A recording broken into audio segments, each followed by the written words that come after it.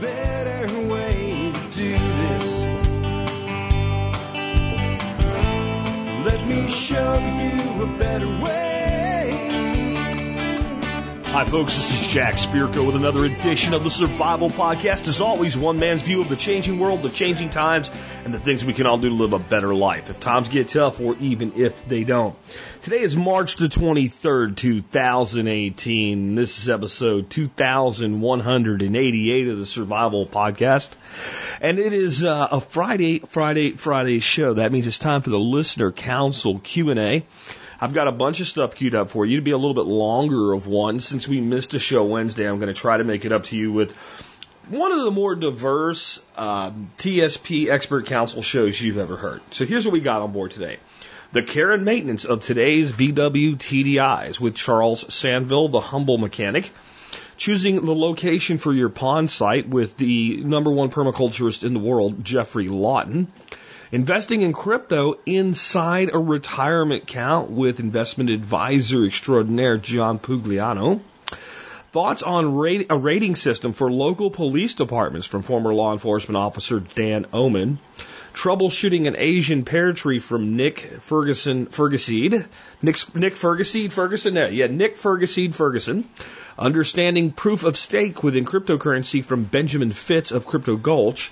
The skinny on sous vide cooking with Chef Keith. Building an AR-10. I know what you're thinking. Jack's going to take that one for his anchor segment. Nope. Guest appearance by retired Master Sergeant from the Air Force, J.R. Haley, who is an incredible AR-10 enthusiast, and I thought he was better to do this one than me. And then maintenance and care of flow-through wicking beds and an aquaponics system for me, myself, and I, Jack. And as we've made a habit of, Fridays are commercial free now, so I'll just remind you real quick that if you want to support the show, you can join the Member Support Brigade, or the MSB for short. You can learn more about that by going to the survivalpodcast.com and clicking on members. And we have no history segment prepared for today, so we'll go right on into it. Let's start out with the care and maintenance of today's VW TDIs. What's up, TSP? It's Charles from HumbleMechanic.com. Today, taking David's question, and he says he is the proud owner of a new 2015 VW Golf TDI SEL. For you non-VW folks, that is the loaded up one. And yes, he could have very likely got a brand new 2015. For those of you that don't know, many of them sat on lots for a while waiting for the Dieselgate nonsense. He wants to know if there's any special maintenance tips that I could give him. What oil, what fuel additives do I recommend? Pitfalls to look out for. He also had a Mark I gas Rabbit, which is the very first generation of the Rabbit when he was a kid, and he loved it. I also had a couple of Mark I's as well. Very fun cars to drive. David's got a 50-mile commute, so this is actually probably a really great car for him. As far as maintenance goes, guys, there's a book in your car that tells you exactly what the car needs, what it has to have. And that is a great guideline.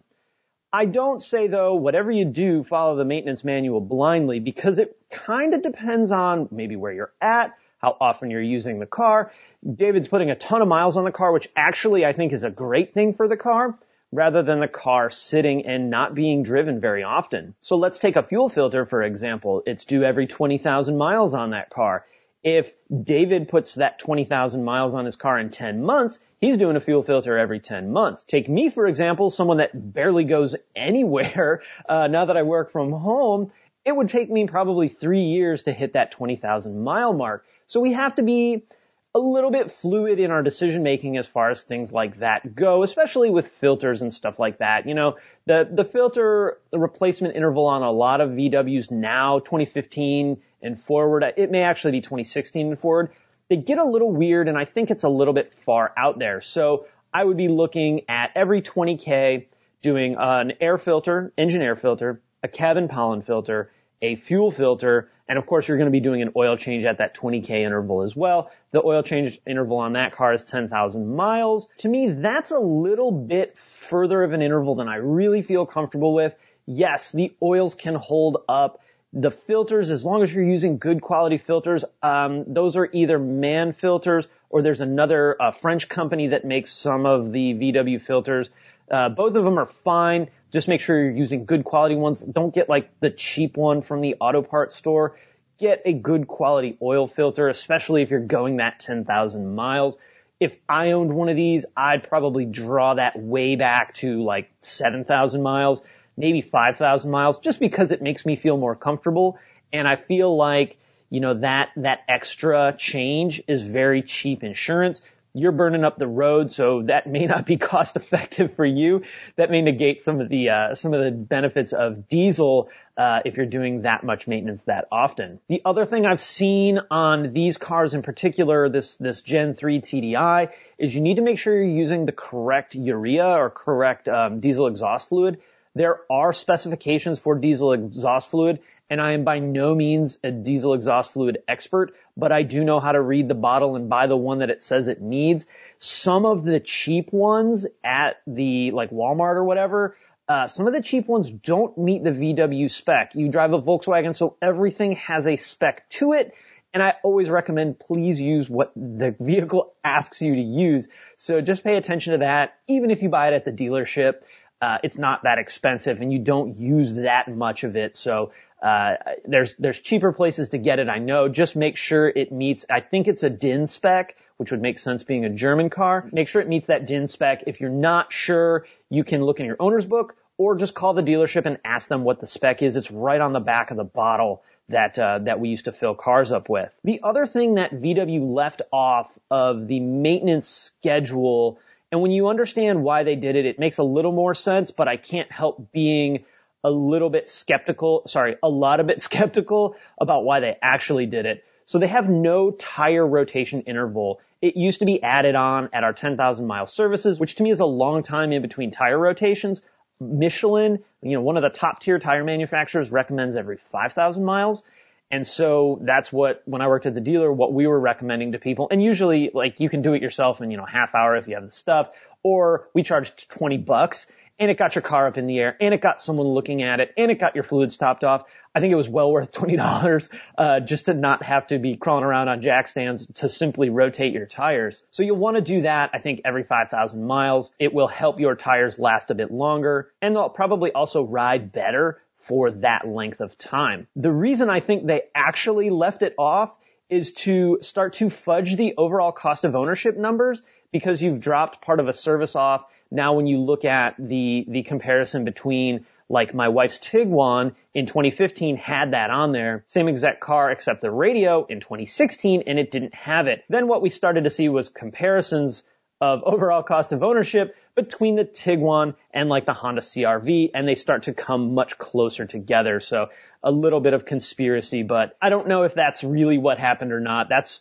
how I feel about it. But either way, every 5K, get the tires rotated. As far as pitfalls and things like that, on the one hand, this is still a pretty new car. Most of these are not miled up very high because they either weren't purchased until more recently, or they sat, or they are still only 3 years old, really. So there's not a ton of them out there with, 300,000 miles on them.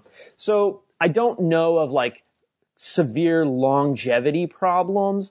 There have been a couple of issues. There's an injector and a line for the AdBlue system right near the coolant bubble under the hood. And that was really good about leaking, and it starts to form this like white crystal mass over the top of it. You won't get a check engine light. You won't get any drivability concerns. You'll just open the hood and go, what the hell is that? It looks weird. We were putting lines on and a handful of injectors. The other good thing, or the other bad thing, depending on how you want to look at it, at some point this car is going to be going back again for stage 2 modification on 2015 model year cars. That's going to be a big replacement. That's going to be roughly 10 hours labor, which is a lot on a warranty claim. That's a lot of labor. So there at some point is going to be other replacements that are going to come along with the whole diesel nonsense that went on. So keep that in mind. The good thing about that, though, is I think the warranty extension is going to be enormous, and they're really taking care of people under warranty on that end. So that's a good thing. But man, the 15 Golfs were pretty solid. The only issue other than the lines I'm thinking of now is we had one very early production diesel, like one of the first ones that we got, and the customer was complaining about the oil level increasing as he would drive. And what was happening is one of the fuel injectors was actually leaking diesel fuel into the oil, causing the oil level to rise. So that was a pretty easy fix. A little bit challenging of a diagnosis to actually duplicate, but a pretty easy repair. On the oil level note, if you're doing your own maintenance, you need to make sure that you're not filling the oil to the very top of the dipstick. Oil dipsticks have a range. There's the min, the max, and then the middle. You want to get it in that lower third of the hash mark area. Otherwise, what happens when the car gets hot and that level goes up because it expands, you will find that your oil to full light will come on and create problems for you. Other than that, the car's really good. And as of right now today on, March 11 of 2018, there's not a widespread bunch of problems, but sometimes that does take a couple years to shake out. So David, great question. I hope that helps you out a little bit. Jack, TSP, thank you guys. Keep the questions coming.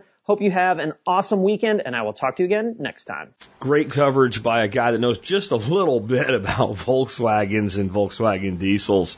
Charles Sandville, the humble mechanic. Next, I have a question for choosing and locating your pond sites on your property for Jeff Lawton. Jeff, take it away, bro.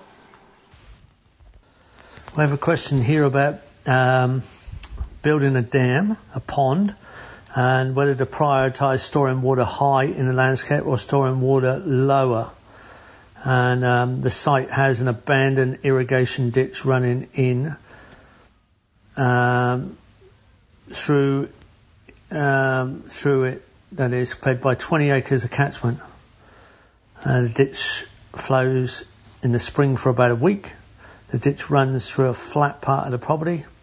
It's roughly level in zones 1 and 3. Above the ditch, there's 3 acres of hillside. If we start a swale and pond at the lowest point of the boundary, at the lowest point on the highest boundary, which is usually the longest, highest contour line, the catchment's only 1.5 acres and would be elevated 25 feet above 1 and 3. The person who's asking the question took my online PDC 3 years ago, and they know the principle of water high as possible in the landscape stores energy and low as possible for life. But does this irrigation ditch that brings in as much water through the site change the principle? Well, I would have started this question with it depends, but because they've taken the course with me, they've filled in the details, as most permaculture answers to questions start with it depends, but they've said they are on a budget, and then they can only do one pond and swale, and then the next one may have to wait a few years. Would they put a low pond in or a high pond? And they're on 5 acres, so it's not a big site in South Dakota. So they got 25 feet in height in difference. So that's quite a lot of height in 5 acres, really.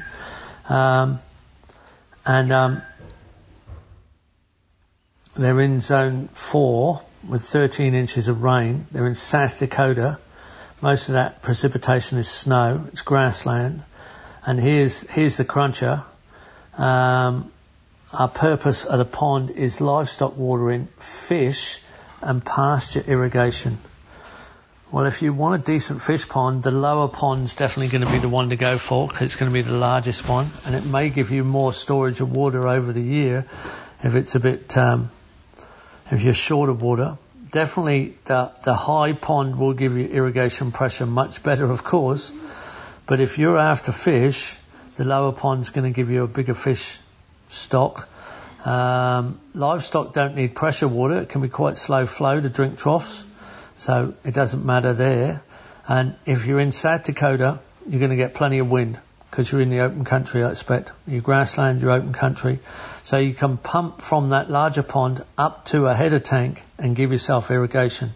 So you've got a budget. Ideally, you go for both. Ideally, you get the swale and the dam up the top and the swell and the dam at the bottom. And you get soakage irrigation coming through your swale all the way down and a secondary set at the bottom. So see if you can do that. And it's probably cheap, may even be cheaper than a tank to put a little dam at the top. Swales are very cheap and small dams aren't that expensive. may even equal what it takes to put a tank up there. But I would still go for the bottom pond as a priority, considering what you want to do, and put a windmill on it to jack water uphill with free energy there. It'll work well. You'll get your fish. You'll get your pasture irrigation. You'll get your livestock, but your pasture irrigation will be something you won't be able to pressure water easily from the lower dam. You may have to put a pump on it, unless you can use that windmill to jack water up to head pressure and get it from the head pressure. But there you go. You're on the right track. Sounds like it's going to turn out good. Yeah, I'll just add a little bit, kind of what Jeff was saying, that if you can do both in a single trip. Here's why. A lot of times people think, well, it's going to be a lot more expensive to do more earthworks in a single setting. However, especially a smaller pond, smaller swell system, it's actually a really quick job. And if you decide to do that upper pond later, it will cost more in the, what you'd call your truck roll to get that piece of equipment out there than it probably will for the actual work. So while it may cost more to do both than to do one now, the total cost will be lower if you do both. That said, if it just doesn't work, I agree with Jeff. I would put priority on the lower pond because you have so much more catchment and you're going to get so much more use out of it. And ponds have value beyond just doing things like irrigation and what have you. And there is a aesthetic value to ponds. There is and the reality is, even though you probably plan on being here for the rest of your life, I always talk about exit strategies with real estate, and it's always a good thing to keep your real estate as liquid as possible.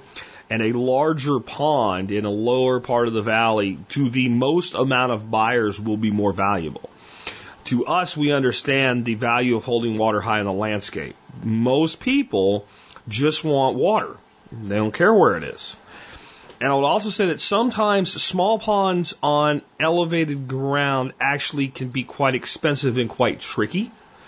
So 25 feet is quite a drop, and that's good for pressure, but the pond site up there, you have to really look at that. And it may need to be quite a bit of a smaller pond than what you'd expect. You really need to look at the ground. So my instinct is you can build a much bigger pond low down for less money than a smaller pond up high. So again, I'm with Jeff. If you have to pick between the two, even though we like to hold water high in the landscape, my gut gravitates toward the lower pond site that you have.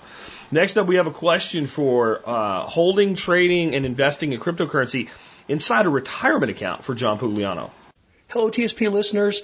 Today, our financial question is about investing in cryptocurrencies within your traditional IRA or Roth type investment account, retirement investment account.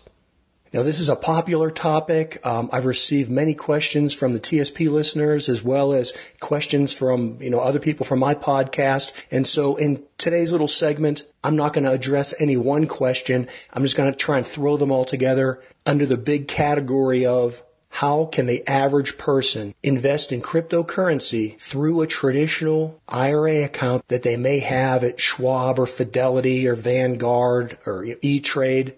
Just the regular old run-of-the-mill traditional Roth IRA or individual IRA retirement account that most people have. Now, with Bitcoin and cryptocurrencies in general having so much attention over the past couple of years, and the fact that Bitcoin is, about a decade old, you would think that there would be a lot of opportunities to invest in Bitcoin through your traditional retirement accounts. But that's not the case, and that's why so many people are asking the question. Really, the only way that you could use your traditional IRA or Roth to invest in some type of cryptocurrency has been the Greystone Bitcoin Investment Trust. That's ticker symbol GBTC. This trades on the over-the-counter market much like an exchange-traded fund, with one big difference, and that's that this fund is set up as a trust where the overall net asset value of all the shares being traded don't necessarily have to add up and equal to the underlying amount of Bitcoin that's owned by the fund. What that basically means is that although the Bitcoin Investment Trust will generally correlate with Bitcoin, it can do so at really wide extremes. It can either be way overpriced from the value of Bitcoin, or it can trade at a steep discount of Bitcoin. Now, 6 or 7 months ago, when the price of Bitcoin was really skyrocketing, that worked in investors' favor. A lot of people wanted to jump into Bitcoin. This was an easy way for people to do it, particularly in their IRAs. And so investors were willing to pay a premium to own the Bitcoin investment trust. And so therefore, the net asset value of the fund, had exceeded the price of the Bitcoin it owned by over 50% in many cases. Now, my big concern about this premium paid for GBTC is that I don't think that's going to last forever. I mean, the reason that they have that pricing power now is really they're the only game in town. And as we see these newer and innovative products coming online, there won't be that demand premium for the Bitcoin investment trust. And so I think you'll see that premium evaporate. There's some other issues I have with this. The fact that it's not traded on the major exchanges means that it just doesn't have the liquidity of other higher quality funds.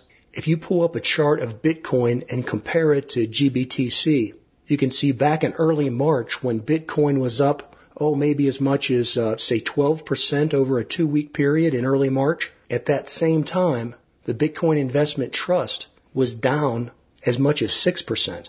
And so for those reasons, I personally wouldn't be investing in the Bitcoin investment trust. Well, what about other options? Well, you've probably heard that over the last month or so, TD Ameritrade is allowing retail investors to sign up and trade Bitcoin futures on the Chicago Commodities Exchange. And so people have been saying, hey, I've got a TD Ameritrade account. Can I trade that in my Roth IRA? Well, let's dig down to the details. Number one, you have to have at least $25,000 in your account. That's going to be prohibitive to many people. But the bigger problem with this is that the futures trading are set up as tier 2 options. And the bottom line on what that means is that I don't know of any retail traditional Roth or IRA account that will allow you to trade tier 2 options. In all the retirement accounts that I'm familiar with, the highest level of options you can trade are tier 1. And that's basically protective puts or covered calls. Well, that prohibits using it in a traditional retirement account. Okay, well, what about other options? Well, in recent weeks, there's been a lot of news about cryptocurrency index funds. Coinbase has announced that in the coming weeks or months, they're going to be launching their own fund. Greystone, the same people that launched the Bitcoin investment trust, they already have a fund out there that invests in a basket of cryptocurrencies. So what about that? Can you buy that in your Roth IRA? Well, maybe. As far as Coinbase, they haven't launched their fund yet, so the information there is still pretty sketchy. But the people over at Grayscale that have launched their fund, that is definitely something that can be purchased in an IRA or in a Roth, just like the Bitcoin investment trust. But when you dig down into the details, I see a lot of the same problems that they have over with their Bitcoin investment trust product, and then even more on top of that. A big issue is just like the Bitcoin investment trust, the underlying value of this index is not necessarily correlated to the overall summation of the value that's being held in all the underlying cryptocurrencies. And so once again, there can either be a large premium or a large discount to the real value of the underlying cryptocurrencies that are being held in the basket. The other problems with these cryptocurrency index funds is that they're expensive to administer, and so they're going to charge higher than normal fees, and they're not going to just open these up to anybody. This new product from Grayscale, I see that they have a $50,000 minimum, and the even bigger problem is that they're only going to offer this to accredited investors. An accredited investor is someone that has $1 million of investable assets. That means that's $1 million, not counting the value of the primary residence or home that you live in. Or it's a high income earner, which would be an individual that makes over $200,000 or a working couple that has a household income of over $300,000. And so by putting that type of restriction on it, you're basically restricting participation in a fund like this to, maybe 5% of the population. And as I read over it at the Coinbase website, they're saying the same thing about their future index fund. You're going to have to be an accredited investor to get into it. Okay, and so by now you're probably saying, well, John, you're being a really Debbie Downer. What about all those advertisements I see that talk about Bitcoin IRAs? In fact, there's a specific company whose name is Bitcoin IRA. Well, again, ignore the marketing and dig down and look at the details, read the fine print. If you were to open up an IRA with them and roll over your account, and you rolled over a $100,000 account, my understanding is that they're going to charge you more than a 10% initial setup fee. So right off the bat, you're talking about something in excess of $10,000 just to open up the account. So I don't know the particulars, but I think the bottom line with that specific company is really what they're doing is they're just setting you up with a self-directed IRA. And they're charging that huge premium as a fee to set it up. And so really that's where I want to segue into the last part of this discussion. Really the only advantageous way I see to invest in cryptocurrency in a retirement account is to set up your own standalone self-directed IRA, or if you're a business owner, you can set up your own self-directed individual or solo 401k. Now, this is not what you're going to open up if you just go down to E-Trade and open up a traditional IRA. These are plans that are very cumbersome to set up. You either find a custodian that's willing to work with alternative investments, or you set up your own LLC and you basically administer it yourself. But the big limiting factor of these self-directed retirement accounts is that they're expensive to set up and to maintain. Well, hey, that's my opinion. Jack, you're the cryptocurrency expert. Why don't you chime in and tell us what you think? As always, thank you for the questions. For the expert council, this is John Pugliano of Investable Wealth. Next up, we have kind of an interesting question, a question on rating the performance of a local police department for Dan Oman, our former law enforcement officer. Dan, take it away. Bad boys, what you gonna do? What you gonna do when they come for you? Hey everyone, this is Dan Oman answering questions on law enforcement related matters. Today I have a question from Andy. Andy wants to know, how can someone go about rating their local police department? A rating system being either they're good or they're bad. And bad would be lots of asset forfeiture, significant amounts of racism, unnecessary police brutality. In the details, Andy writes, if I knew that my local police or sheriff was in the bad category, then I'd take some extra precautions about interacting with police, and I'd probably spend more time trying to help friends avoid police and just generally be a bit more cautious. If I knew they were pretty good, then I'd be more inclined to do things in support of the department, find out if they've got citizen interaction programs, speak up in support of their good policies, etc. Andy, I don't have the most perfect answer for you on this. However, I do have several points, several different things that you can look at in kind of making an overall assessment about a police department. And the first thing to look for is what's known as a CALEA accreditation. CALEA is the Commission on Accreditation for Law Enforcement Agencies. It's a national law enforcement certification program. So if a police department wants to be CALEA certified, if they want to get their accreditation, then they need to follow a lot of rules and have a lot of certain policies in place. And this is policies on everything from evidence storage to internal affairs to record maintenance. It's all kinds of stuff. Getting a CALEA accreditation is basically a really big feather in the cap of the police department. It's a real big indicator of professional management of a department.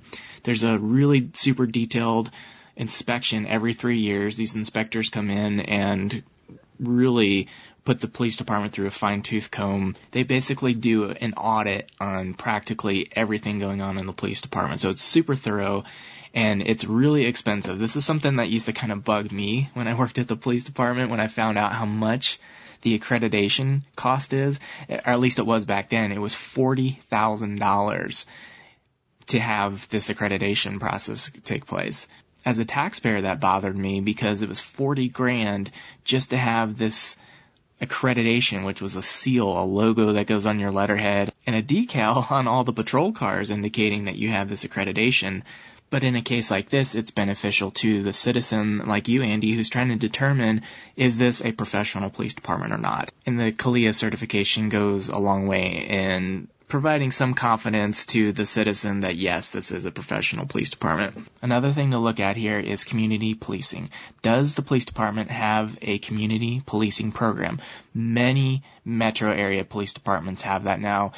Sheboyganville probably isn't going to have it, but most police departments and sheriff's offices in larger metro areas are going to have these community policing programs. The way ours worked was officers would volunteer to be in this community policing program, and an officer would get assigned to a certain beat within a zone, and they would always work that same area. So they would be familiar with store owners in certain areas, residents. They'd be familiar with different patterns going on in neighborhoods, so you don't have different police officers working different areas all the time and unfamiliar with what is normal for a certain area. And then once a month or once a quarter, there'd be town hall meetings for each of these areas. So officers assigned to the certain beat would go to the town hall meetings and be available to answer any questions that citizens may have. The police department would also do presentations to the citizens at these town hall meetings, let them know what's going on.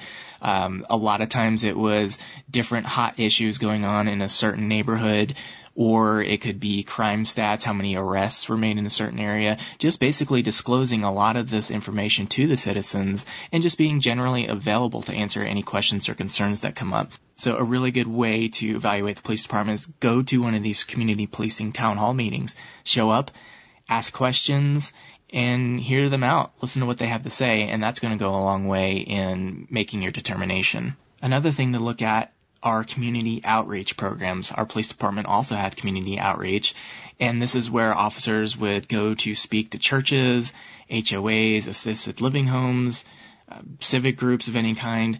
Basically, if you're any kind of organized group, you can request a police officer to come out and talk about appropriate topics depending on whatever your group is. For example, I've done some talks on stranger danger, burglary, risk mitigation, basically making your house a hard target, letting people know about different scams that are going on in the area, flim-flam artists. Other topics could include cybersecurity, firearm safety, etc., etc. So if you belong to any kind of group or organization and think there's a relevant topic that you can have the police come out and talk to your group about, chances are, especially if they have a community policing and outreach program, they're going to be able to send an officer out and do their community outreach, talk about these different topics. And again, this increases positive interaction with the police and gives you an opportunity to get to know them and them to know you. And then there's the Citizens Police Academy. My police department also had this program, and people absolutely loved this program. It's a program where citizens came to the police department for one evening out of the week for 12 weeks long, and it's complete citizen immersion into police programs. So one week might be all about working with the canines. Another week would be talking about narcotic interdictions and how the different narcotic programs work. There would be a week on detectives, where the citizens would learn about interview interrogations. They come see our interview rooms. They'd learn about crime scene processing, fingerprint identification, traffic enforcement, firearms training. Basically, every aspect of policing, they're coming in and getting a really thorough introduction and education into these different programs, and all the while interacting with the officers that serve in these various capacities. Another program our police department did was a volunteer program. So people would actually go through a pretty thorough background investigation like they were going to be an employee at the police department. But once they'd get into the program, they had really a lot of access at the police department. They would answer phone calls at the front desk, do case file organization, low priority case follow-up phone calls. A lot of these volunteers who had the police department were doing a lot of these smaller tasks that you don't necessarily need to have a law enforcement certification in, as far as, taking calls at the front desk and such like that. And volunteering in these programs where you could come to the police department and do 2, 3, 4, 5 hours, whatever it might be, once a week or once every 2 weeks, this gives you an opportunity to actually work with other members at the police department. So you're getting a real insider's perspective doing an evaluation on the police department. Does it fall under a good police department or bad police department based on your criteria? And lastly, Andy, our ride-along programs. I don't know if a lot of police departments are still doing this. I think our police department was starting to turn away from doing that unless you were in the Citizens Police Academy program or a volunteer. But they used to have a program where you could just show up at the police department, fill out a waiver form, and then schedule a time to go ride along with a police officer. Generally, they'd only do it during day shift hours, so you weren't working an overnight shift where things were generally a little more dangerous. But you would just ride along for an entire shift with a police officer. If that is still something available at police departments near you, that is something that I highly encourage you to check out, because you're going to be in the police car with the police officer, hearing the radio traffic, hearing what the calls are, going to the calls, and that way you'll get a lot of insight into the policing practices and what's going on in general out on the streets around your police department. Andy, I know in the details you said you'd be more inclined to interact with them if you knew they were good. However, I think the best approach is to go into the police department and start interacting with them and then make your determination, because it's going to be really hard to make that determination without that interaction. Thanks for that question, Annie. Keep sending them in, guys. And if you want to learn more about me and what I'm doing now in life after law enforcement, head on over to grassfedhomestead.com, and you can check out our videos and blog posts there if you're interested in learning more about using permaculture to produce some of your own food on your homestead. What you gonna do? What you gonna do when they come for you? Bad boys, bad boys. So I have a couple thoughts on this as well. I actually think there is legs in the idea of some sort of a review site for individual officers and their departments.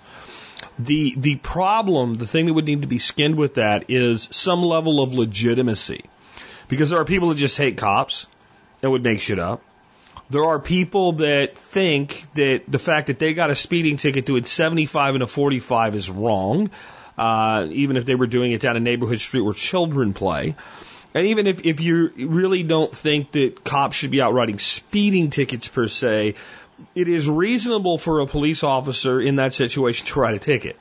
It is what is expected of them as their duty. So there'd have to be some sort of, I don't know, control mechanism. Like, you know, on Amazon with Amazon reviews, we have the concept of the verified purchase. Not only does this person review this, but Amazon, through their records, know that this was a verified purchase. So there's some sort of verified contact mechanism. Plus, with Amazon, when I'm looking at researching products, I always check a site called FakeSpot, which has been built on algorithms to detect gaming the system. So if you had some kind of a system that had like a third-party authentication algorithm that basically said, you know, this police department has an A grade, and it's got an A grade for validity, then you would have a much stronger case than saying, you know, this department has an A grade, but an F for validity, or vice versa. They have an F grade for quality, but an A grade for validity. That means they probably do suck. But if they had an F grade for performance and also an F grade for validity, then you got people gaming the system. And I don't really know how you would work that out. I did find there are sites that do this for teachers and school districts, and I was excited when I first found this out, and when I looked into it, it was clearly mostly students are pissed off because they got an F. And that's not really an indicator that the teacher didn't do their job well. The reason I would like something like this is it's one thing to make a decision about whether or not you get involved with helping the police departments or not, or, you know, let's say what side you take on that, as bad as that sounds. But what's more important would be, well, where do I live? See, this is the reality. The fundamental reality is every governmental department is driven by a tax base. And that tax base, one way or another, is directly proportional to, do people decide to live there or do people decide to live somewhere else? And if people were making a decision on which neighborhood to live in, and it included like things that people typically look at, like what are the schools like? That's something people look at.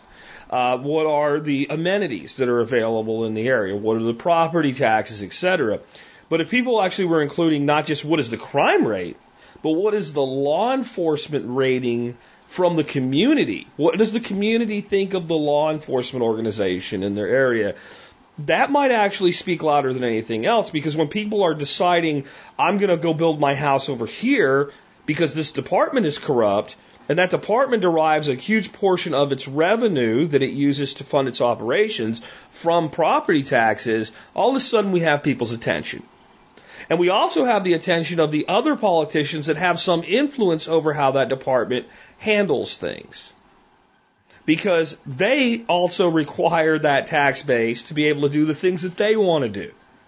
And now we start to have leverage and push points. Another suggestion is just letting police departments know what's going on. I am good, hell of an advocate for cops doing the right thing, and I'm pretty hard on ones doing the wrong thing. And I mentioned on the air, in the past, you've heard me mention this little town of Lakeside, but the damn whole town is run like a giant HOA with some of the stupid regulations they have. But one of my biggest complaints is they have so many daggone cops for a town of 1,300 people. It seems ridiculous the number of officers they have. And they were the most parasitic, speed trap running cops I've ever seen in my life. I really feel that they were. Right about the time of the very unfortunate tragedy with the shooting of police officers in Dallas, Texas during the Black Lives Matter march, it wasn't long after that. It wasn't like the next day or something. This was only a few weeks. Somebody on Nextdoor posted, they're really thankful for our local police department in Lakeside. And I'm sorry, I couldn't resist. I said, I'm not thankful for people that do nothing that I can see other than run speed traps and constantly pull people over in an area where the road is very wide, very flat, very long. There's no real danger, and the speed limit is 45 miles an hour, and they're knocking people down for doing 45 to 55 miles an hour as they're coming down a hill, and they're just basically predators in this capacity, and they're primarily nailing people that are coming through this road. They're not familiar with the area, and it seems like they would do better policing the neighborhood streets where children play than plucking people left and right. And I got a lot of people attacking me, and you must be bitter because you got a ticket or whatever. And I'm like, no, I'm the guy in the big giant F-350 with the dirt in the back with the cruise control set at 44 miles an hour all the way through there. You guys blow the horn at because I won't speed through there because I'm not getting a damn ticket. And I got attacked as being a cop hater, and I came back and said, hey, look, I've got multiple people in my family that are police officers. I've talked to police officers about this type of thing. The best officers I know, when they're told to write more tickets, do exactly what I say. They look for places where lives are actually being placed in danger, where children are playing. Speed limits are like 25 miles or to protect children, and you got idiots running through there at 50. That seems like a much better use of police time, etc. The chief of police for Lakeside came on there and made a comment that I really wasn't sure about. But let me tell you what happened. Within a week, I stopped seeing this constant parasitic approach to law enforcement. I have not seen it return. I'm not saying that it won't. I still use some caution driving through the area. I don't really want to go flying through there at 90 miles an hour or anything like that anyway. But it went from seeing, every time I went down that road, 2 to 3 officers running radar, to very rarely seeing it at all. And what it seems like to me is that chief must be checking in on Nextdoor, because people will say things like, there's this one place where they're doing construction and that's really dangerous, and I almost got hit with my kids there today, and all of a sudden officers show up. Sometimes just pointing out the problems, if it's done professionally, especially if it's not done, and see, that wasn't a direct accusation. I didn't say this chief's, I don't even know the guy's name. I even pointed out, I don't live in Lakeside. I live out here where the sheriff's police things. We don't have any problems, and we really support our sheriff deputies because they're not doing things like this. They're actually out looking out after us for the things that are actually creating a danger for people. And I think that man must be a good man. And he looked at that and asked himself if this was really the way he wanted to be running his department, because it seemed to, and it might be coincidence, but it seemed to have changed at exactly that note. And somebody else lauded in about what the budget line item was for citations on the city's website, and it was like $1 million in citation revenue, which means they have to write about $3 million in citations, okay, because they only get about a third of the revenue. The other 2/3 goes to various parts of the other parts of the state and county government.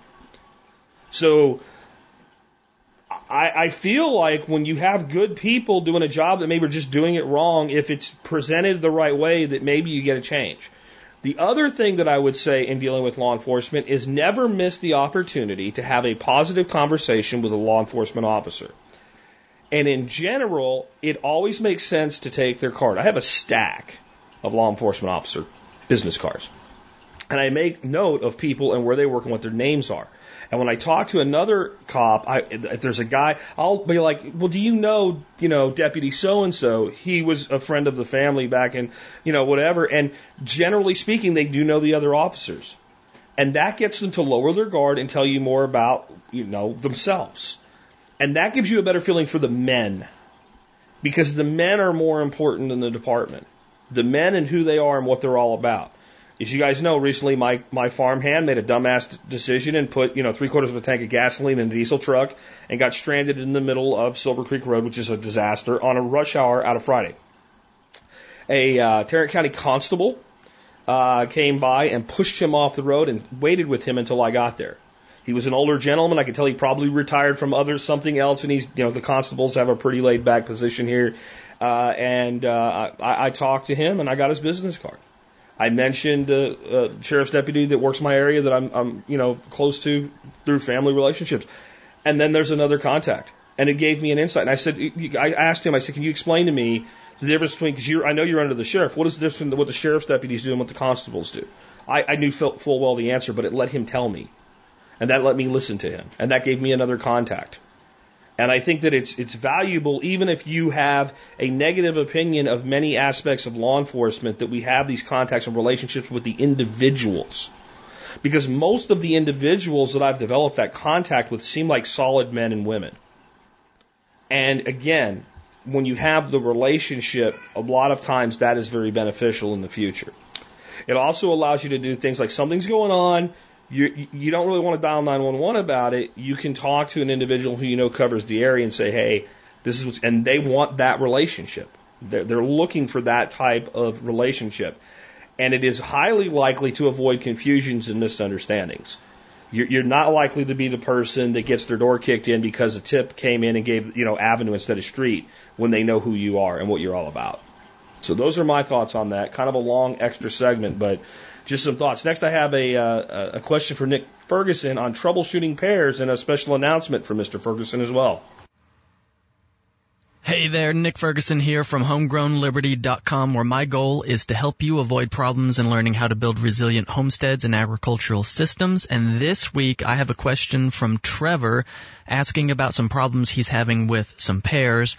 But I wanted to let you guys know first, before we get into that answer, that I'm doing a bunch of consulting in the upcoming weeks. So if you're wanting to get in on one of my consulting tours at around half of what it normally costs, shoot me an email to nick@homegrownliberty.com and we can get you on the consulting tour. I'm going to be all over the South, probably up into Kentucky, maybe as far as Illinois.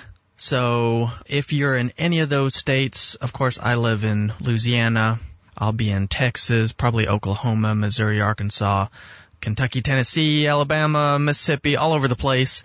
So if you're anywhere around there and you're interested in that, I will be in your neck of the woods, and that'll save you a lot to get me on one of those consulting tours. All right, so his email reads, my name is Trevor.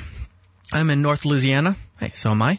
And I have a question about ripeness of pears on my pear trees. I have a couple of 3 to 4-year-old pear trees and a couple of approximately 2-year-old pear trees among my other fruit tree varieties. The last couple of years I've had decent fruiting on my young trees, but every time we've picked the pears and cut into them, they taste like biting into a stick. No pear flavor. I've left some on longer than others and left some out to ripen off the tree after picking and get the same results. I throw table scraps such as fruit peelings, bones, veggie scraps, coffee grounds, etc. all around my trees every day or so. I don't think fertility is the issue, as I don't have any problems with any of the other fruit I've grown: peaches, strawberries, apples, blackberries. Any advice? Thanks. Love the work you do. Respectfully, Trevor. All right, I emailed Trevor to get some more info, and after a couple emails back and forth, I think I have figured out what the main issue seems to be, and Trevor, you're probably not going to like the answer. The quick and short answer, Trevor, is that you have an Asian pear hybrid that is just known for being hard, crunchy, with a slight sweetness and very little flavor. It's a cultivar of pear called Orient, he told me. And according to Texas A&M, It's a hybrid between a European French cultivar and an Asian pear, made by Walter Van Fleet of Chico, California prior to 1925, and it was introduced to the Tennessee Ag Experiment Station and the USDA in 1945, so it's an old cultivar. So let's talk about some of the positive characteristics of this particular cultivar. It's easy to train into a good shape. It's a regular bearer of uniform and excellent shaped fruit. It has good sized fruit. The flesh of the fruit is a very nice white. It's firm, supposedly juicy, and has a slight sweetness. It has a low chill requirement, which is good for the South, with chill hours as low as 350 hours below 45 degrees. So you should probably always have fruit off of it. It needs a pollinator like a Bartlett, and it is blight resistant, and that is one of the biggest things with pears in the South is fire blight resistance. So the drawbacks to this cultivar, as you found, it's reported to be very firm and crunchy, only a slight sweetness. So if you're comparing this to a typical Bartlett pear that, has that soft as butter, with that sugary, sweet, traditional pear flavor explosion, well, this will taste like a stick in comparison. So if you pick this fruit before it's completely ripe, it'll probably be almost inedible and completely tasteless. It's best suited to cooking and making something like preserves. It's also great for wildlife plots because of its relatively low maintenance and disease resistance. So to be honest, man, I don't think you're doing anything wrong. You might let the fruit stay on the tree till after those first good cold nights towards the end of October. I mean, if it'll stay on the tree that long, just see how long it'll stay on the tree and pick them just really late. Generally, that cold weather, those cold temperatures will help pears soften up and get some more good flavor. So if you do that, you'll know that it's a nice ripe pear and try them that way. And the other thing is you may just need to change your expectations to suit the reality of the tree you have growing. It's going to be a hard, crunchy pear with a mild honey or honeydew melon flavor and only a slight sweetness, and it's just going to be hard and crunchy. If you want a good pear for Louisiana with more of that pear flavor and that sweetness, check out Ayers, Seckel, and Maxine. And honestly, what I would probably do is, if you really don't like it, try, cutting it back this upcoming winter, letting it sucker out and grow. It's too late to graft, but what you could do is, prepare it this year for upcoming grafting next year, and you could just get some scionwood from some other pear cultivars and just pop a whole bunch of pear cultivars on there. Make sure you tag each one of the grafts so you know what it is and so you don't end up pruning it off in the future. So you could keep the same trees in place and have new cultivars fruiting on it by just grafting on there, and pears are super easy to graft. So if you really just hate those pears and you want something different, I would first start with grafting, and then if that didn't work, then just replace the trees. All right, guys, you can email me a question directly to nick@homegrownliberty.com. And again, don't forget about my upcoming consulting tours. I'll be headed all over the southern U.S. and even into northern states as well. That's all I've got time for. You guys have a good one. Do good things. Great stuff from Nick Ferguson on his consulting tour. If you have been looking to have someone come to your property and help you figure out what you want to do, this is a good opportunity to do that, because it will definitely cost you less to make it part of a road trip he's taken than to have him individually come out to your site and go directly back home. So it'll be more cost effective, and more information about that consulting tour will be coming soon from Nick. I'll have a more detailed announcement about it on Monday for you. But if you're interested in that, especially if you're anywhere in the states that he mentioned, get on over to homegrownliberty.com, get in touch with Nick, and get in line early so that you can partake of his advice, which is well worth every cent you'll ever pay on it. Next, I have a question for cryptocurrency expert Benjamin Fitz on the concept of proof of stake. Hey Jack and Survival Podcast listeners, this is Ben Fitz with Crypto Gulch, and in today's Expert Council question, we have a question on cryptocurrency, which comes to us from Mike in Boise, Idaho. Mike says, can you provide a basic overview of what proof of stake means? It's easy to wrap my brain around what proof of work is. Unfortunately, most explanations out there for proof of stake are very high level. Can you provide a somewhat dumbed down version? And if you have time, what Casper means to those who are getting into mining crypto, whether solo or through a service like Crypto Gulch. Thank you both for all you do, Mike. All right, Mike, that's a good question. So, real quickly, I've got to talk about proof of work, even though, Mike, you know what it is. Proof of work is how Bitcoin basically verifies transactions. It requires computers to do some mathematical computations, and they share the computations back with the decentralized servers that run the blockchain. And this is what prevents someone from doing something like a double spend, where I send money to someone that I've already sent to someone else. It helps verify all of that, and proof of work is intended to require a lot of system resources so that no one person can control enough resources to forge the information. And so mining, and sometimes we talk about 51% attacks in mining, that comes when one organization is 51% or more of all the work. And if that becomes the case, there is a potential for an attack on the network. And so we try to decentralize our mining across a variety of different pools so that no one organization or pool controls 51% of the work. Proof of stake was created as a way to minimize the amount of work, because sometimes you hear that Bitcoin mining takes as much energy as a small country. So proof of stake is the idea that you stake some of your coins as your proof, and instead of getting paid back mining, you get paid back some reward on your stake. Some coins it is an interest payment. Some coins it is every time you vote or something like that. There are different mechanisms for proof of stake. One of the things we need to talk about is that proof of work has been around since roughly 1999. Even though Bitcoin's only been around since 2009, they were actually creating proof of work to help with things like spam.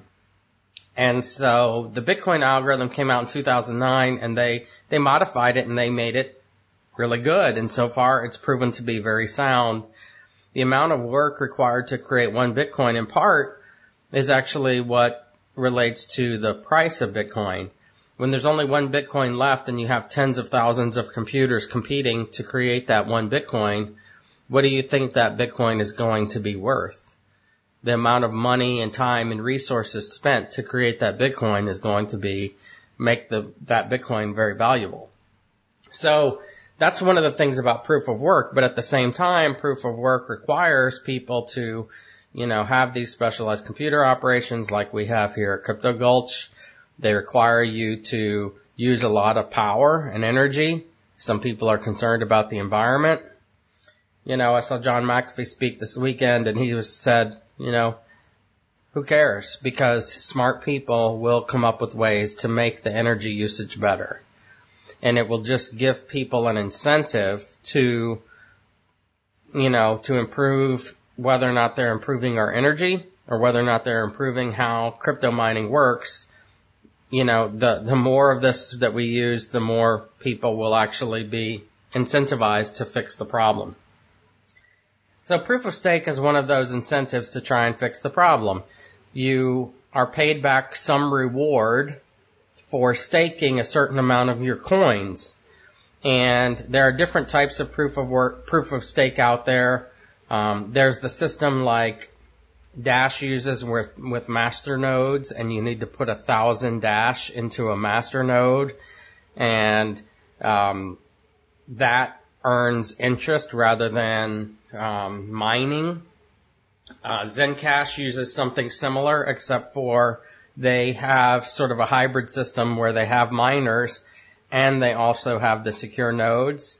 I guess actually Dash is a hybrid system too. That's kind of becoming a common thing, is the hybrid systems. So you have, with Zencash, you only need to put 42 Zen in a node instead of 1,000, and they're worth a lot less, so you can get started for much cheaper. So Zencash has a lot more nodes out there than Dash does. But keep in mind, with those, you actually need to have some sort of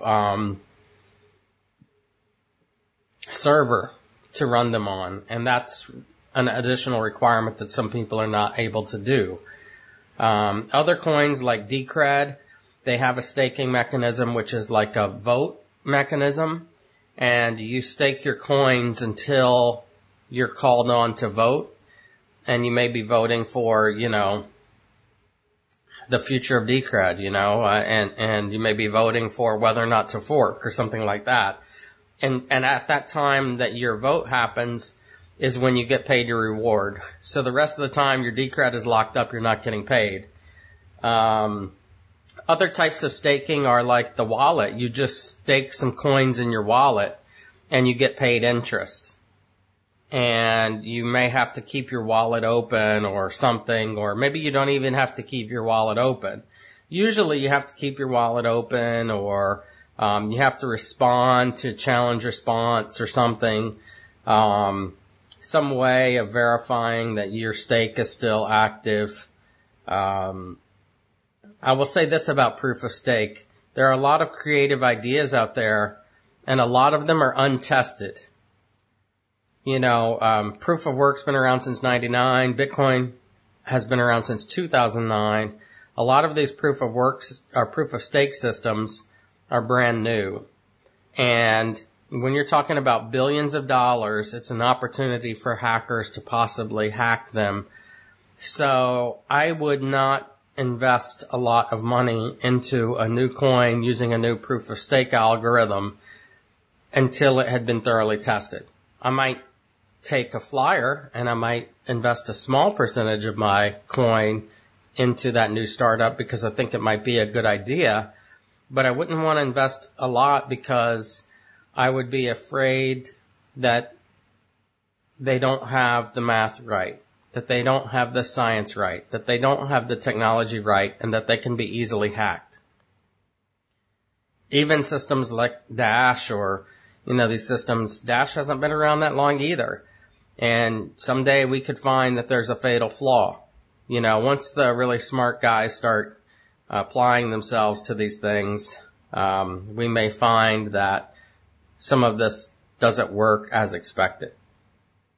The final part of your question was, what is Casper? Casper is Ethereum's, code word or version for their proof of stake. Ethereum has always been proof of work initially, but their goal has always been to transition to proof of stake. It remains to be seen whether or not they'll move to full proof of stake. That's what's been talked about, or a hybrid proof of stake. It seems like Vitalik lately has talked about some hybrid proof of stake models, but maybe that's not for Ethereum. Casper and the Ethereum proof of stake is supposed to have been around. They were supposed to have launched it at least in 2017, and it might have been the end of 2016 they were supposed to have launched it. It's been a while, and they keep putting it off. They keep postponing it, and they've made changes because they weren't expecting to still be mining Ethereum. So they've made changes to the amount of rewards that are given out for mining Ethereum, and they've gotten smaller, so that way they don't add too much inflation and add too many extra coins. And they may do that again because they haven't decided to move to proof of stake yet. We don't have a date for when that's going to be. They will want to test it and make sure it's thoroughly tested and vetted before they launch it. So it could potentially change the things for miners. We might not be able to mine Ethereum anymore. If they move to a pure proof of stake, we may end up mining something else. But as they don't even have a date for it yet, and as they have postponed it for over a year already, I think that we've got at least another year of postponing it and maybe longer before they decide to launch it. Again, thank you for the great questions. I appreciate that. I love doing the expert council. Thank you, Mike, for your question, and thank you, Jack, for the opportunity. Have a great day, everybody. On the long-term horizon, here's my view. You got Betamax and VHS. And I think one of them will win out as the dominant way that things are done going into the future. And I don't know which one it's going to be. They both have some very strong things going for them.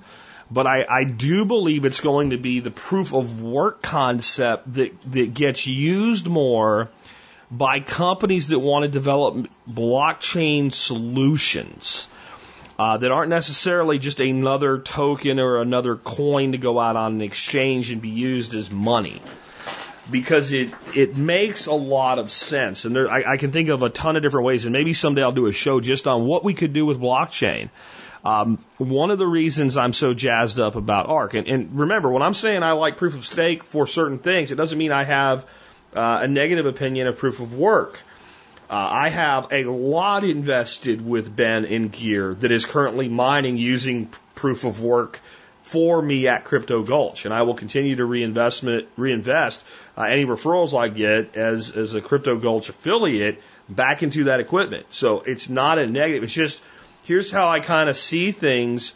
If I am a company that wants to create a blockchain with a token that accomplishes a mission, and I just want to make sure that that mission is valid, if I can assign some sort of value to that token, it doesn't have to be the next Bitcoin. It doesn't have to be the next thing that's going to Lambo and go to the moon twice, right? It could be something that has a value of a couple bucks and maybe has an annual appreciation rate for a currency of something that would be quite reasonable versus the inflationary currency that we have, a deflationary rate where the currency tends to increase in value by about 10% per annum or even 5% per annum.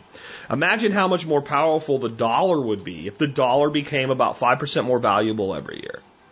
If that's what I'm looking to do, so that somebody will put a stake up into my network, but really the purpose of the blockchain is to do something else, that really precludes me from using a proof of work algorithm that's going to require a lot of resources to be dedicated. But I need enough incentive to get enough people to be involved with proof of stake to verify the transactions on the network and keep it decentralized enough to not be vulnerable to attack. This is a big part of what I like about ARK. And the most important thing to me with ARK is the concept of a point-click blockchain. And I believe these guys, before this year ends, you will be able to go basically fill out a form and create your own blockchain, your own tokens, your own environment with your own controls over proof of stake. And I think that both of these technologies have a place in the world, and the beauty of proof of work is it is controlled on, the word mining is applicable. It really is like mining. The reason gold is so valuable is how much it takes to get an ounce of it out of the ground and then turned into something that is, 99% gold. If it wasn't complicated to do that, if it was as easy as going out in your backyard and grabbing a handful of dirt and sifting it through a thing and gold was there, you might think that's a really great thing, but if it was like that everywhere, the gold would be worthless. It would be one of the most worthless substances on the planet. It would be up there with sand, right? I mean, you can get some money for sand, but the last time I checked, here locally, I get sand delivered for like $5 a yard, right? And compared to gold. But if I'm going to operate in an environment where, let's say I want to run a loyalty program for merchants within my supply chain, do I really think that I'm going to be able to get people to dedicate, a bank of GPUs to that? Or would it be easier to get 50 people that have a vested interest in my network or 100 people that have a vested interest in my network to each run a node? This actually runs no more energy than a standard server does. You see what I'm saying? So I think there's a place for both of them, and it's a matter of where they're going to be applied and how they're going to work. And we just don't know what the future is yet. And some other killer technology may come along in this space that nobody's even thought of yet. There's some stuff out there that people are really jazzed up about, but personally right now I think the majority of it is more hype than concrete. But concrete may come someday in a new form of technology. No one even really talked about proof of stake, when we started getting to the first forks of Bitcoin like Litecoin, etc. No one even thought about it. Today they keep bantering around with Ethereum going to a proof of stake model. And that will change huge things. It would be like one of the major motion picture manufacturers back during the VHS beta debate saying we're only going to use one or the other. Not all of them do, but one of them major, let's say it was, the 20th Century Fox or something had said that. Could that have swung the pendulum the other way? Who knows? Anyway, with that, let's go ahead. I got a question now for Chef Keith Snow on sous vide. Actually, a couple of questions combined in one answer. Hey, Chef Keith Snow with HarvestEating.com and FoodStorageFeast.com. I get questions from you guys and gals all the time about sous vide cooking. So I'm going to combine two of those questions into one answer today. So first of all, what is sous vide? Well, it's spelled S-O-U-S and then V-I-D-E, sous vide. And this is a style of cooking that was popularized back in the early 70s. And two gentlemen were messing around and they kind of perfected this method. And in my years in the restaurant industry, it started to, show its head here and there in the fine dining world. But it wasn't something that was overly popular. And it's just been amazing to me in the last couple of years how social media and the internet has made something that, was from the 70s go crazy. And there are a lot of sous vide machine makers out there. I've been contacted by a number of them in recent years looking for help promoting their devices. And it's just, it's everywhere. So what is it? Basically, you're taking food, usually protein, but also vegetables can be done and other things as well. And you're putting them inside of a plastic bag. Then they're submerged into a water bath, and then the sous vide circulator, which basically looks like a metal pipe, a fancy metal pipe with a digital readout, is put in there and plugged into the wall. So these things will circulate water, so the water is moving around. I mean, it's not like a waterfall or anything, but water is circulating around, and it gets to a certain temperature, and the sous vide devices are able to keep that exact temperature throughout the cooking process. And usually it will come up to temperature quite quickly, and then the food is just cooked by the circulating water. The water never touches the food. No air is really touching the food. And that's basically it. And the reason people like it is you get what's called edge-to-edge cooking. So let's just talk about a good old ribeye. When you take a ribeye and, a lot of folks make the mistake of not letting their ribeyes or steaks or whatever kind of warm up a bit. They take them out of a 37-degree refrigerator. They'll throw some salt and pepper on them, and within a couple of minutes, they are on a skillet that's on a very hot flame or on a very hot gas grill or what have you. The surface of the cooking area could be, 400 or 500 degrees. So you got something going from 37 degrees, or let's say it got to 40 degrees, and it's thrown onto a super hot surface, and it starts to sizzle and get very, caramelized and crispy and cooked on the outside. And the inside, in a lot of cases, is super rare, sometimes bloody, and, people will get a steak like that, and the outside looks good, and they'll cut it open, and, oh, geez, it's too rare. Oh, what are we going to do? Well, we can put it in the microwave. And I've been to many parties and seen that done before. Generally a disaster. And it's just because the heat is so intense, and the temperature difference between the cooking surface and the inside of the meat, you wind up with something that's kind of cooked to burnt on the outside and, unpleasantly raw on the inside.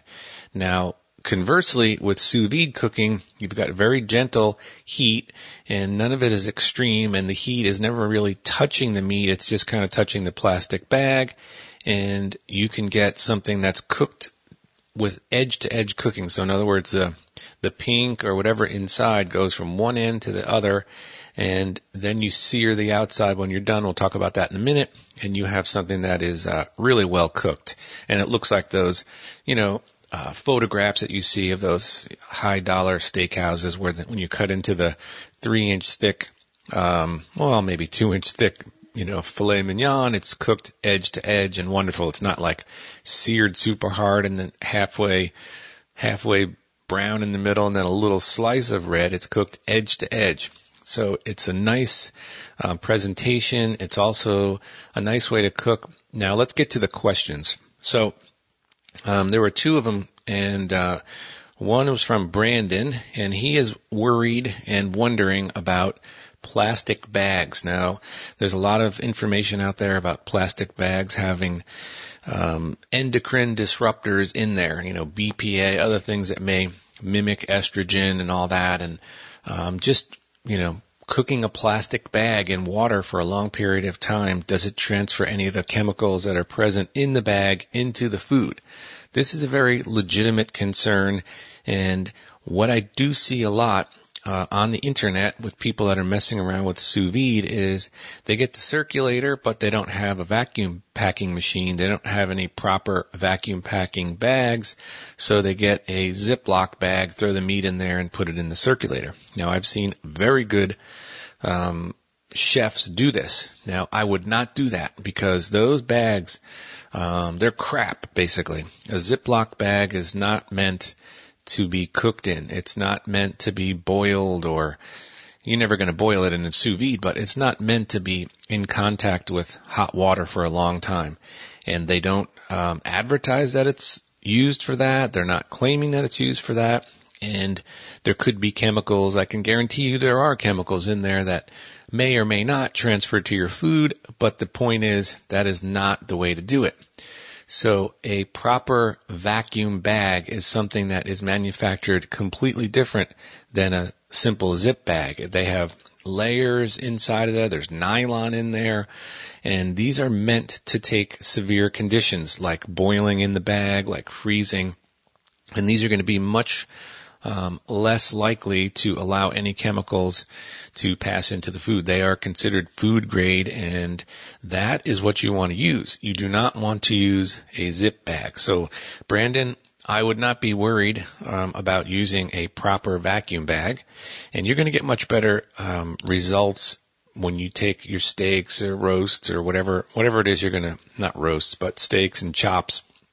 Whatever you're going to cook in sous vide, if you vacuum pack it first, you're going to get better results, because when you put it into a plain old zip bag without any vacuum, it's just not, you could have water leak in there. And that's the other thing. Those bags are garbage. Zip bags like that, they leak all the time. There's always little rips at where the zipper or the pressed together thing meets. So I definitely would not use that. Use a proper, you can get a food saver at the store. I don't know how much they cost anymore, but they seem to do a good enough job for this, and that's the way you want to go. So Brandon, that's the answer to that, is avoid zip bags, go with the real deal. Next up was a friendly lady. I cannot remember her name, and rather than sifting through the emails, I just figured I'd answer her question. And it goes like this. We all know what a slow cooker can do for a busy family. Just, you put on the slow cooker in the morning and you get home and the house smells wonderful, and you've got your, stew or whatever it is that you put in there is wonderfully done. I mean, Instapots, they're all the rage now. Every mommy blogger in the world has an Instapot these days, and they can be very handy for making food nice and soft and tender and delicious, but also convenient. So you come home with the kids, or maybe you don't have kids, but you come home at 6 o'clock after a long, busy day, and, most people aren't like me, and they don't enjoy the whole process of cooking as much. They like the eating part, but maybe not the cooking part. So what do? How do you use your sous vide machine? And here's where she was going with the question is, how about I take my steaks or chicken breasts or, salmon, whatever it might be, put it in bags, put it into my sous vide cooker and fill it up with ice water, and then turn it on And when I get back, it'll all be cooked and wonderful. Now, that is a good, sounds good, but it's never going to work. And here's why. You can put a vacuum bag with a steak in it inside of an ice water bath, turn on your circulator, and it is going to melt that ice in no time. Remember, most of the time you're going to be cooking at about 140 degrees. That's going to melt ice very fast. Take an ice cube and turn on your hot water under your sink. I don't think most people's hot water gets over 120. And what happens to the ice cube? It's going to disappear really fast. So the answer is, can you do that? Yeah, you can do that, but that meat is going to be cooked very quickly. The ice is not going to be a long-term barrier to that machine, starting to cook the meat. So it's not going to give you that kind of crock pot, started in the morning, it's ready in the afternoon thing. Now, can you do that? You can do that. You could cook the meat. You could leave at 9 o'clock in the morning, turn on your sous vide, come back at 5 o'clock, and that meat will be cooked and ready for you. But what will happen to it? Well, this is what will happen to it. And when you're cooking sous vide, most people are using nice cuts of meat or steaks or whatever. It will be so tender that it'll just be like pulled pork. It's going to fall apart on you, and you're not going to have the texture that a nice steak is going to have. So that does not work because it's just in that warm environment for too long. Now, if you're talking about an extra hour, so let's say you have a dinner party and you don't want to be doing your steaks right when people get there. Could you leave it in the water an extra hour? Absolutely. It's not going to cook any further than the temperature that's set. The sous vide machine will control the temperature, so it's not going to be like, oh crap, I forgot the steaks. It's going to be 190 degrees. If you set it for 142 or whatever it might be, that's the temperature it's going to be at. The only difference is the longer it stays at that temperature, the more connective tissues inside will start to break down, and you'll get a softer piece of meat. So that's not bad in all cases, but you're not going to want to let the thing go for 6 hours or 5 hours. That is just not what sous vide is made for. And I am not familiar enough with the newer machines to determine whether or not they have any timing functions to them. I'm sure at some point they will, and that would be the ticket. If you could, fill up, take 3 or 4 steaks, they're vacuum packed, you put them in your water bath with a bunch of ice, and then you leave them, and then the machine turns on at a pre-selected point and cooks them, and they're ready to go when you get there. Sure, that would be great. And maybe if you're pretty fancy, you could take an outdoor, I've got a little timer for my hydroponic garden, and it turns the pump for the water on at very specific times for very short periods of time, like 3 or 4 times a day for 6 minutes, 8 minutes, whatever you want. I bet you somebody could connect their sous vide to one of those little timer situations and let the thing come on, and you might be able to accomplish what you're talking about. The only fear is, how long is that ice going to last? At your 75-degree house temperature, is it going to last a whole 8-hour day? I don't know. Does it really matter? Probably not. If the meat is cold when you put it in there and it's in an ice water bath, it's not going to spoil on you in a short period of time. I just don't recommend telling you to use devices that is kind of outside of what the manufacturer suggests, so you can take that with a grain of salt. So let's now talk about what you do with meat, when it comes out of the bag. And let's just use this ribeye steak as an example. But when you cook in sous vide, you are going to have a very ugly gray piece of meat come out of that bag. Now, that is not a problem because it's going to be cooked beautifully inside. The outside gets a little ugly just because you're not having that sear. So let's just say you are having that dinner party. You've got a couple of steaks. They're cooked. And then when it's time to serve them, you cut the bags open, you get your cast iron skillet ripping hot on the stove, and put a couple of pats of good butter in there. You can throw in a chunk of rosemary or some fresh thyme, a couple garlic cloves, whatever, and then flavor that butter. And then you take your steak out of the bags. Now, it's not going to be super wet in there because none of the water got in there, so it's not going to be like waterlogged. You take it out and you put it into the skillet and you sear it, and you're going to create a beautiful crust on both sides. But you don't want to, some people go wrong where they'll leave it in there for 5 minutes. If you do that, you're going to wreck your beautiful edge-to-edge cooking inside. You need to have the skillet hot, really hot to the smoke point. You put the meat, 30 seconds or so on each side just to change that ugly gray color to a nice golden brown and wonderful. And that's generally how you'll serve your sous vide meats, is by using a technique like that. So all in all, I do recommend sous vide cooking. It's not really for the everyday person, but it does have its benefits, and there are a lot of machines out there. I'm not going to recommend any ones in particular. Some of them are, operated with your smartphone where you can pick a setting and all that, and that's cool and all. I think the better thing is to figure out what temperature you like your meat at and go with a simpler unit that doesn't have all the iPhone connectivity and Bluetooth and all that. That's just me. You make your own decision there, but I hope this helped you all out there thinking about sous vide. It is a pretty cool technique, and if you're going to cook thick pieces of expensive steaks, and this is what I really like about sous vide, is this is going to help you cook them much, much better and get restaurant quality results. And it does take away a lot of the timing issues in putting together a meal. So that's how I would recommend it. And they're not that expensive anymore. Years ago when I was in the restaurant business, they were huge devices. They were very, laboratory looking. Now they're becoming sleeker and smaller and, much more user friendly.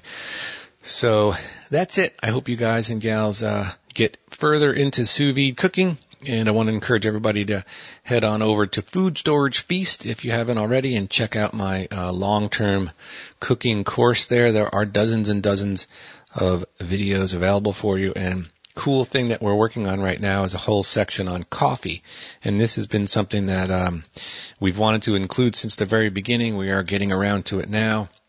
And it's going to show you how to make sure that if you get into a situation that you can put on your gas mask.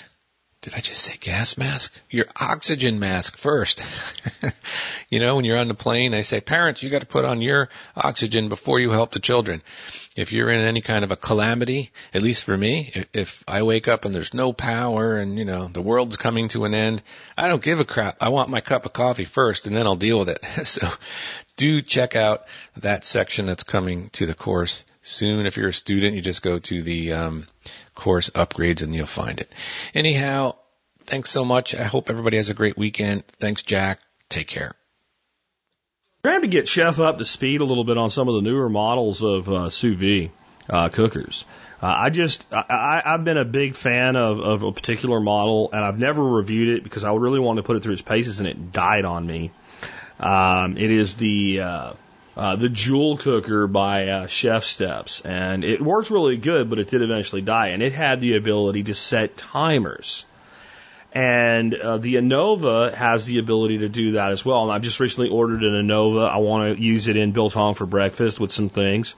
And it has Bluetooth capability and Wi-Fi capability, including the ability to do something like, I now know what time I'm going to be home. So my sous vide that's been sitting there waiting all day long, I can log into my network basically through an app and say, well, start it now.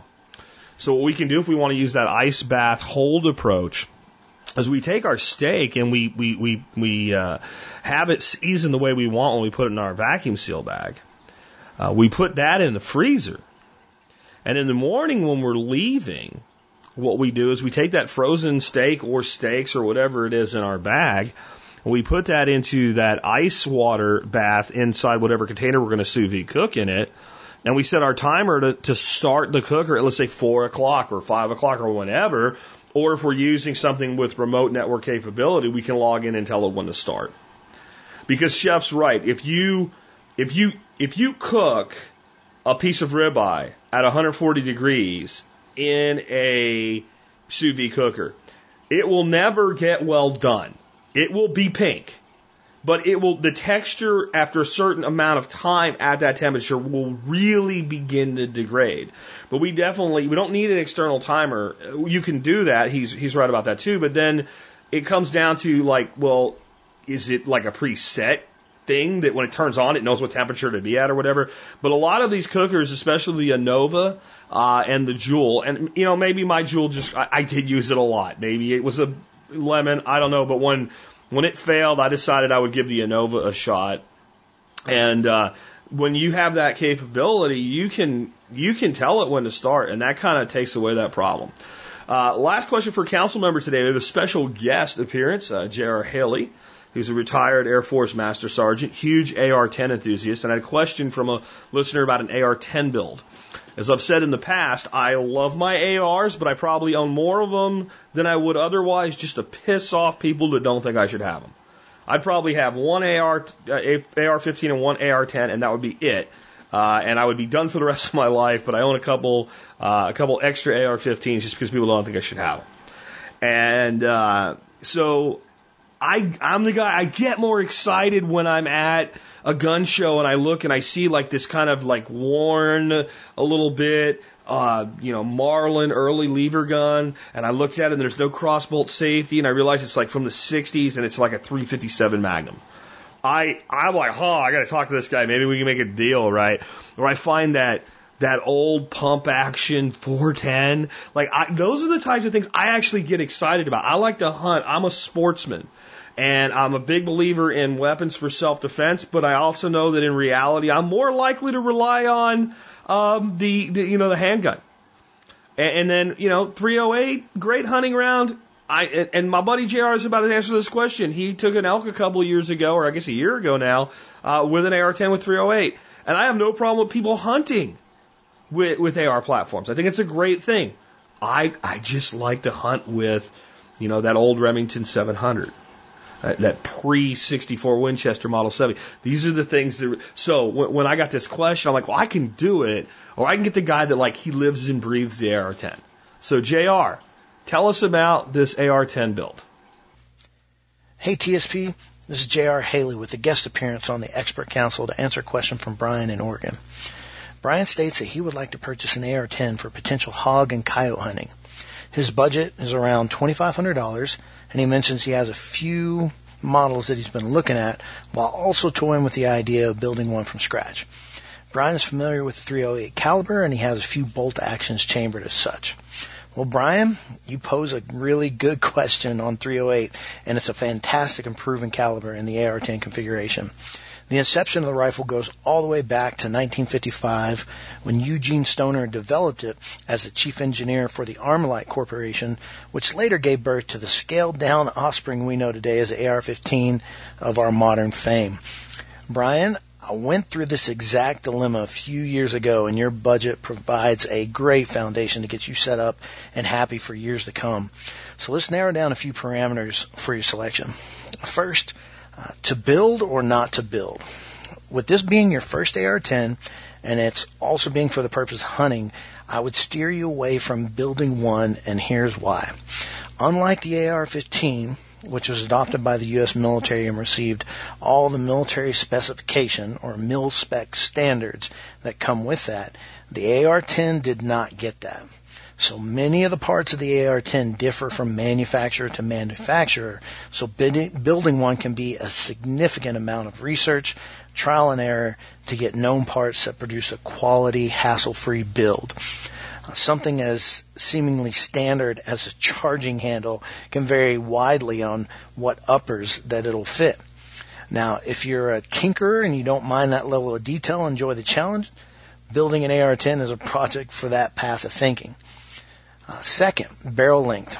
The models that you suggested, the Ruger SR762 and the Colt Mark LE901-16SE, and a handful of the DPMS line come with 16-inch barrels. Using .308 in barrels shorter than 18-inch will deliver an exponential loss in muzzle velocity as compared to starting your walk up inch by inch from 18 inches to, say, 24 inches. The .308 potential is really underserved as you start walking back from 18 inches. Now, of course, we lose some maneuverability with an 18-inch barrel, but for me, that really only starts to come into play when you need to maneuver close quarters, say in a home or in and out of a vehicle. With the purpose you've described, I'd suggest finding an 18-inch barrel solution, as you may want to flex that wonderful 308 power into distances beyond 300 yards, even out to 600, and the velocity that you get from an 18-inch version will ensure that capability for the duration of life that you own the rifle. For the rifle I purchased, since I wanted an all-purpose rifle for hunting, a farm rifle or a truck gun, even taking it into a fighting role, I did select an 18-inch barrel, and I was able to take down a mature elk after humping the rifle for 2 days in New Mexico at about 10,700 feet. And I knew that I'd want to have it for that role, so I didn't want to take the extra weight and the loss of mobility running 22 inches or 24-inch barrel, which definitely gives me more velocity to use that 308, but that wasn't really the role or the focus I wanted to do. But that brings out an interesting point when it comes to weight. So weight can be a very significant concern when it comes to the AR-10. Now, the funny thing about this is our World War II and Korean War grandfathers would say, man, just man up, just carry that rifle.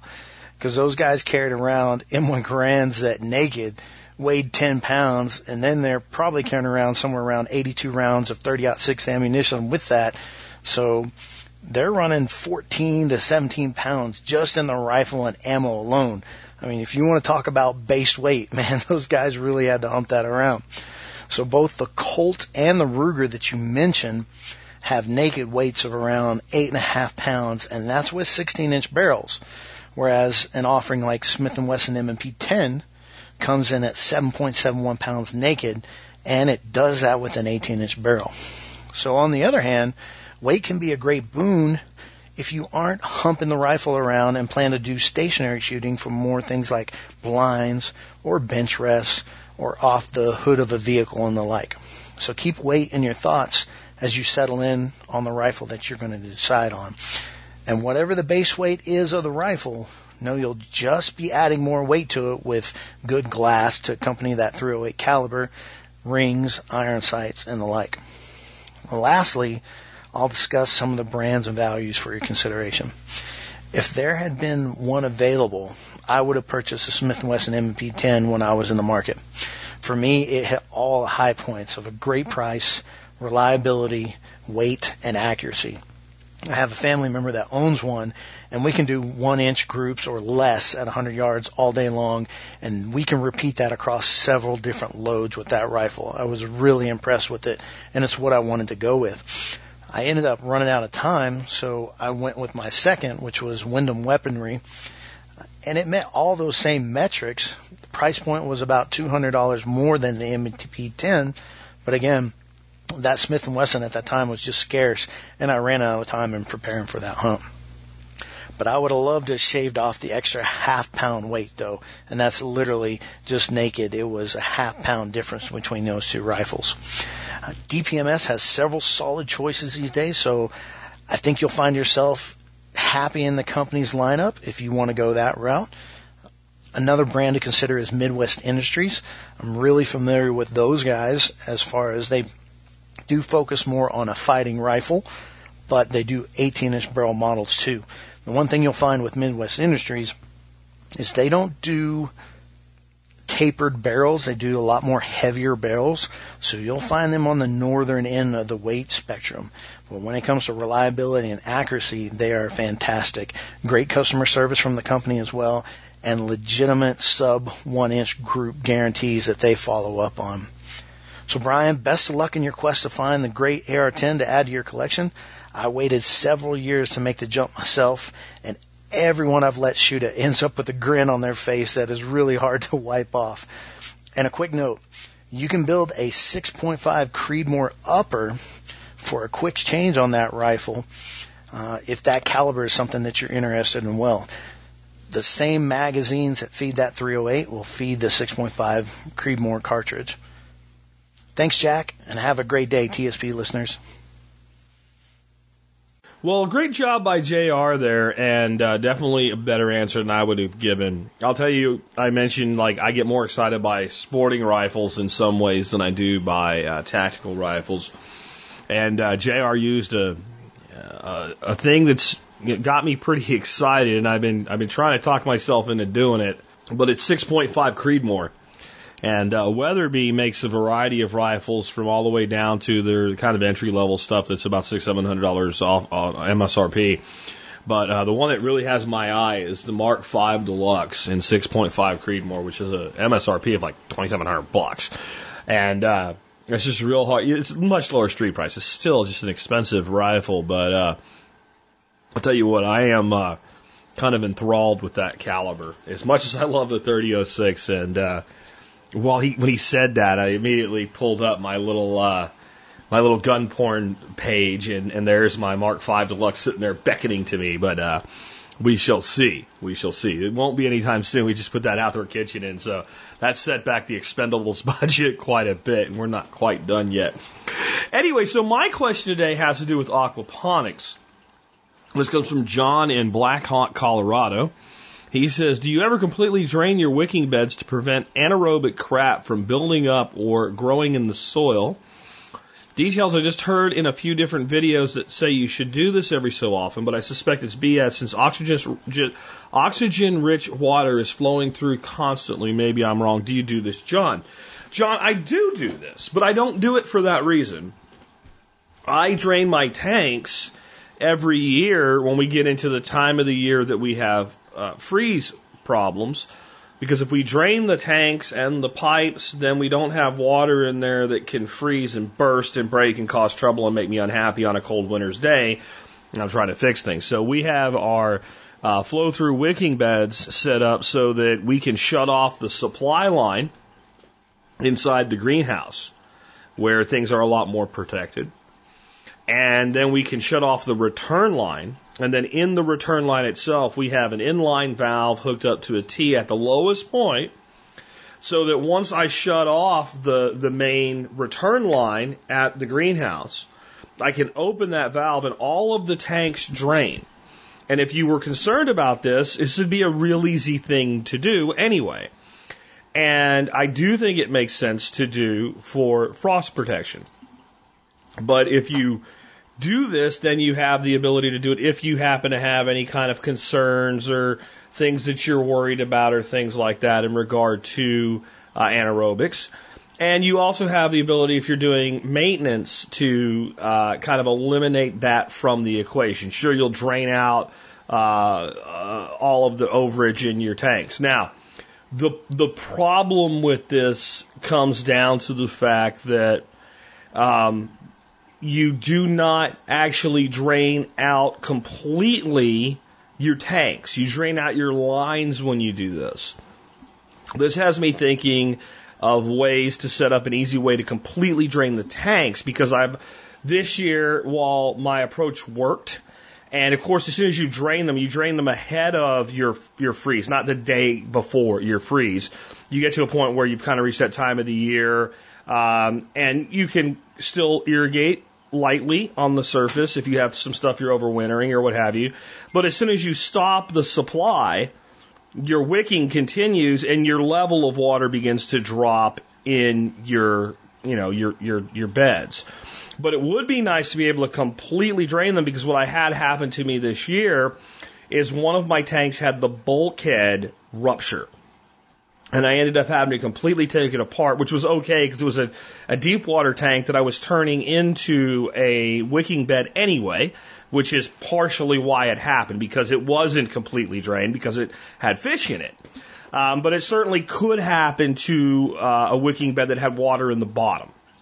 But that gets us out of at some point during that process, you're going to have pretty much a dry bed that you're going to restart. So if there is a potential for problem there, it's mitigated by that, but it's not why I do it. In general, I don't think it's a big concern. I've dug up wicking beds that are a couple of years old. I have never found a large amount of anaerobic component to what's going on in them. And this includes flow through and basically constant fill. So constant fill is where we have a float valve and it doesn't actually flow through, and that would be much more likely to have anaerobics. The one set of beds that I built it when I tore them apart because I decided to do something else, with the only anaerobics I found in it where we had a rock base and I'd put some pipe down into the rock. And I'd filled that pipe with dirt to facilitate the upward wicking. And it was only the dirt inside that pipe that had any sort of an anaerobic smell, and I just wouldn't use that approach again because I found it unnecessary. And otherwise, you might find a little spot here, a little spot there, and if you kind of sniff at it, you get a little bit of that's probably a little anaerobic. But I have never, had to take one apart for whatever reason and found it completely anaerobic. It just doesn't happen, especially flow through. It may be the possibility that it may be more likely to occur if you have a static wicking bed. And the people you're listening to, maybe that's what they're talking about. I don't know. I do know this. We do not want massive amounts of anaerobic activity in any of our gardens. We don't. But I don't believe that having a little bit of it here or there is a big problem. I don't think nature works in a completely aerobic environment, and there's a place for everything. And things over time will sort themselves out. So pretty much what I would say is if you're running wicking beds and you're getting good positive growth rates out of them and everything looks like it's working well, then don't worry about it. But having the ability to drain them for maintenance purposes and for frost protection, I think is incredibly valuable. And if there's anything to it, then that annual draining to prevent broken pipes should be more than sufficient to deal with it. And again, you are right when we're doing flow through that we have that highly oxygenated water coming through there on a constant basis. And I think everything that we can do to improve the oxygen levels in our system makes a lot of sense. And I'll be doing some things this year to further improve the oxygen levels in our systems. But if you want to take a look at the videos I recently released, a couple days ago, I did a 5-part walkthrough of the property, and it ends with 2 of my aquatic systems. And if you want to know if there's oxygen there, look at the water clarity.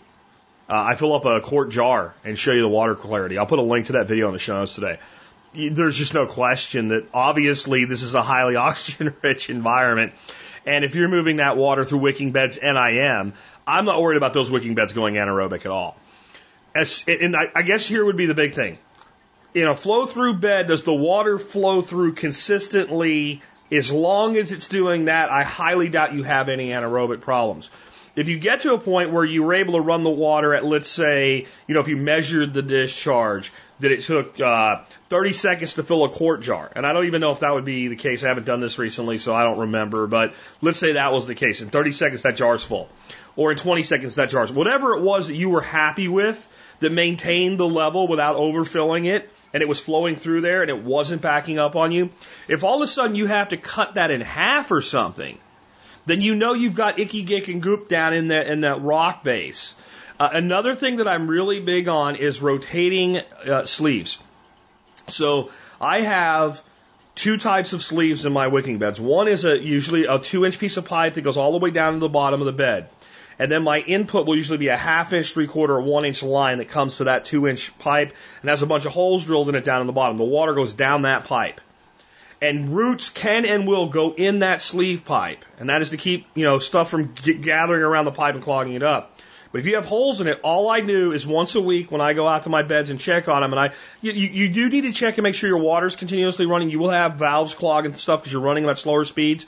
So I just open it all the way up and put it back where it was set, and you're good. And then I just grab that sleeve pipe and I just turn it a couple times, and it will spin around. It's not like it's in concrete. So you can rotate it. So you rotate it. If there's roots starting to get in there, it cuts them off. And then you have usually a 4-inch or 5-inch piece of pipe that goes down the center, and that's where your stand-up is inside there. And roots can get in there. Not as bad because there's no dirt or fill or anything for them to use in there, and it's a much more open airspace. But every once in a while, I'll take that sleeve and I just turn that sleeve and rotate it a little bit. Maybe the way I do them, I actually have a big notch in them. So they go over the stand-up pipe because the stand-up pipe is not directly off the bottom. It comes in from the side. So you can kind of go just a couple inches back and forth with it, and that'll help it. And they're so big that you can reach down in there and clean them out if you get any kind of problem. But it's that one pipe that has more of a problem. People talk about them getting into the exhaust, I guess you'd say, your discharge line. If you build them the way I'm building them, where they have a stand-up pipe that's in open air by an excluder that's just like a ebb and flow bed without the bell siphon on top of it, there's no way those roots are getting in that pipe. They would have to find their way through 4 inches of open air into a hole that's an inch in or 3/4 inch in diameter, and it just isn't going to happen. So, well, not open air, it would be through water, but it just doesn't happen. I haven't had problems with it. And again, that downpipe sleeve, you just rotate that once a week and you're not going to have any buildup of roots in there. The first year I did these, I didn't do that, and all of a sudden I have one backing up, and I was able to pull the sleeve all the way out, and it was completely plugged with roots. And I pulled it out, and it had created enough of an opening for itself, I was able to shove it right back in, and that's when I developed my weekly rotation policy. So there you go. Hopefully that helps you and others that are doing wicking beds, and you should be. I think they're probably the #1 grow media out there for healthy plants and improving the health of your systems that are aquatic or aquaponics. And what I like about them best is they work fine in an aquaponic system, but they also work in an aquatic system because we can bring fertility to the soil. So when you have a large aquatic system that you're not going to overstock with fish, you can still do wicking beds, and it's not aquaponics, it's aquaculture with wicking beds. And to me, that's just as good. And that's the majority, actually, of what I do. With that, we've wrapped up another episode of the Survival Podcast. I want to remind you can help support us by doing your online shopping where tspaz.com, where you can see all of my product reviews. You can check all of those out, but as long as you do your shopping through tspaz.com when you shop online, you help support the Survival Podcast and the work that we do. Today I have for you doenjang, and I actually have Sempio doenjang, fermented soybean paste, if you're not familiar with that. This is a Korean kitchen staple. And good doenjang is made with soybeans and koji, which is a starter, fermentation starter, and water and salt. And that's pretty much what this stuff's made with. And most doenjang available for sale in the United States is made with wheat flour and MSG and soybean flour instead of actual soybeans, so it's not chunky. It's just not as good. This stuff is the real deal. This is as close, I think, as you're going to get to Korean housewife homemade fermented soy paste as you're going to get anywhere on a shelf or a store in the United States of America. Again, it's named by a company called Sempio, S-E-M-P-I-O. And what are you going to do with this? You can do all of the things that they do in Korean cooking with it, but this is one of my cooking cheat codes. So here's an example of how I use this stuff. When you're going to grill up some chicken or pork and you want to do an incredible finishing basting sauce, do something like this. Take a couple, 3 teaspoons, depending on how much you're making, of this, of your favorite barbecue sauce. And I use this Zeb Smoky Apple that I have in the review today. It's not on Amazon. You can only get it from this place in New Hampshire. Use some soy sauce, some beer, some chopped up chipotle peppers and adobo, a little bit of really top shelf fish sauce. And then you use enough of this doenjang, probably 2 to 3 teaspoons, to kind of thicken it, make it like it's a sauce, but it's more thick and a little bit chunky. And then you, at the end of your cook, you baste that. I made some of this for the pork tenderloin that we did on the Biltong for Breakfast episode, and my buddy David was eating it like salsa on chips. And I'll admit I ate some too like that. It was fantastic. The depth of the soy gives this like umami characteristic that you always hear talked about, especially in Asian cooking. And it brings this depth of flavor. And then you have the sweet from the barbecue and the heat from the chipotle. It's just very, very good. I give another recipe for cooking tilapia. People say tilapia is bland. I won't give the recipe on the air, but if you go read the thing, I mean, the way I put it in the review, if you cook tilapia the way that I just told you to, using this stuff, and you think it's bland, you need a tongue transplant. Because there's no way it's good. It's garlic and ginger and doenjang and gochujang, which is a fermented chili paste, and it's very, very good. A little bit of lime. I mean, it's fantastic. And there's all kinds of things that you can do with this. I give you the complete rundown for doing the fish with it in the write-up today that you can find at tspaz.com, or just go to survivalpodcast.com and scroll down till you see it. And I want to hear from you guys. I mentioned a bunch of stuff in here that I consider to be cheat codes. The gochujang, curry paste would be another one. Fish sauce, better than bouillon pastes are another example of what I consider cooking cheat codes. things that you use a little bit here and a little bit there, and they totally transform what you're cooking. I was thinking about doing a standalone, Just Jack podcast on a Tuesday called Jack's Cooking Cheat Codes. If you'd be interested in that, let me know and check this stuff out. I think it'll change your kitchen if you start adding some of these cool things to it. Next up, let's talk about our song of the day. This is a great one for a Friday, and it's funny because it was probably supposed to be for Monday because we had the show that didn't happen this week, and the song of the day for that Wednesday show was so perfect for the situation that I decided not to use it for the next day, and I punted it until we rebooked that guest. I know that's crazy and it doesn't make any sense, but this song should be a Friday song. It is by the Zac Brown Band, released in 2010, and it's called Knee Deep. Knee deep in the water somewhere. And this was actually featuring Jimmy Buffett. And I liked it. I love Jimmy Buffett. Many of you know I'm a parrot head, but I was starting to feel like it was becoming country music artist's goal to write a song that sounded like something Jimmy Buffett would do and then get Jimmy Buffett to do it with you. But check out what I found out on Song Facts about this song. This song features top tropical rock singer, songwriter Jimmy Buffett. Tropical rock? That's not what Jimmy Buffett, but whatever, I'll forgive that. Bassist John Driscoll Hopkins explained to Billboard magazine that the collaboration happened as a result of a chance meeting in 2009. We met him on a camping trip last year, he reported, and just sat around the fire with him for a while. This was a quick friendship. He's a real cat, really down to earth and doesn't have a whole lot of ego, and just is a super nice guy. We did a lot of vocals down at his place in Key West, and he happened to come through. So when we got him to sit in, and it sounded great, it sounded like a Buffett song when he sings it. Whatever he sings sounds like a Buffett song, So, I get everything here. I get the concept of, just separating yourself from life for a while and having a break. By the way, one of the writers of the song said he was broken up with a girl and he just needed to get somewhere where there was water and take a break from reality for a while. That was part of the genesis of the song. I get that. I get a perfect, kind of party song for a Friday. And I get Jimmy Buffett.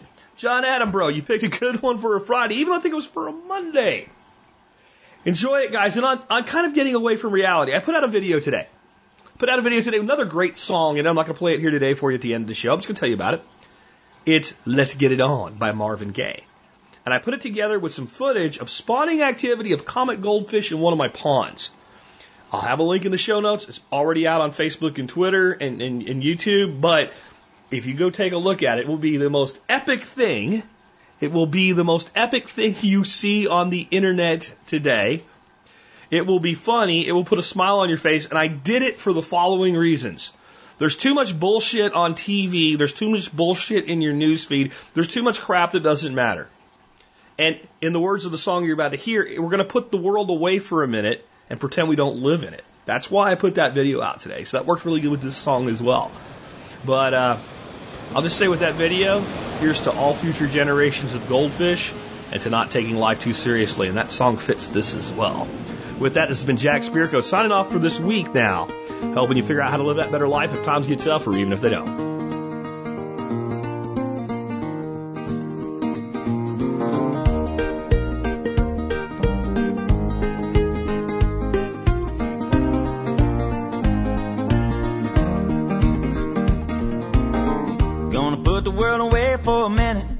Pretend I don't live in it. Sunshine gonna wash my blues away. Had sweet love, but I lost it. She got too close, so I fought it. Now I'm lost in the world, trying to find me a better way. Wishing I was knee deep in the water somewhere. Got the blue sky breeze and it don't seem fair. Only worry in the world is the tide gonna reach my chair. Sunrise, there's a fire in the sky. Never been so happy, never felt so high. And I think I might have found me my own kind of paradise.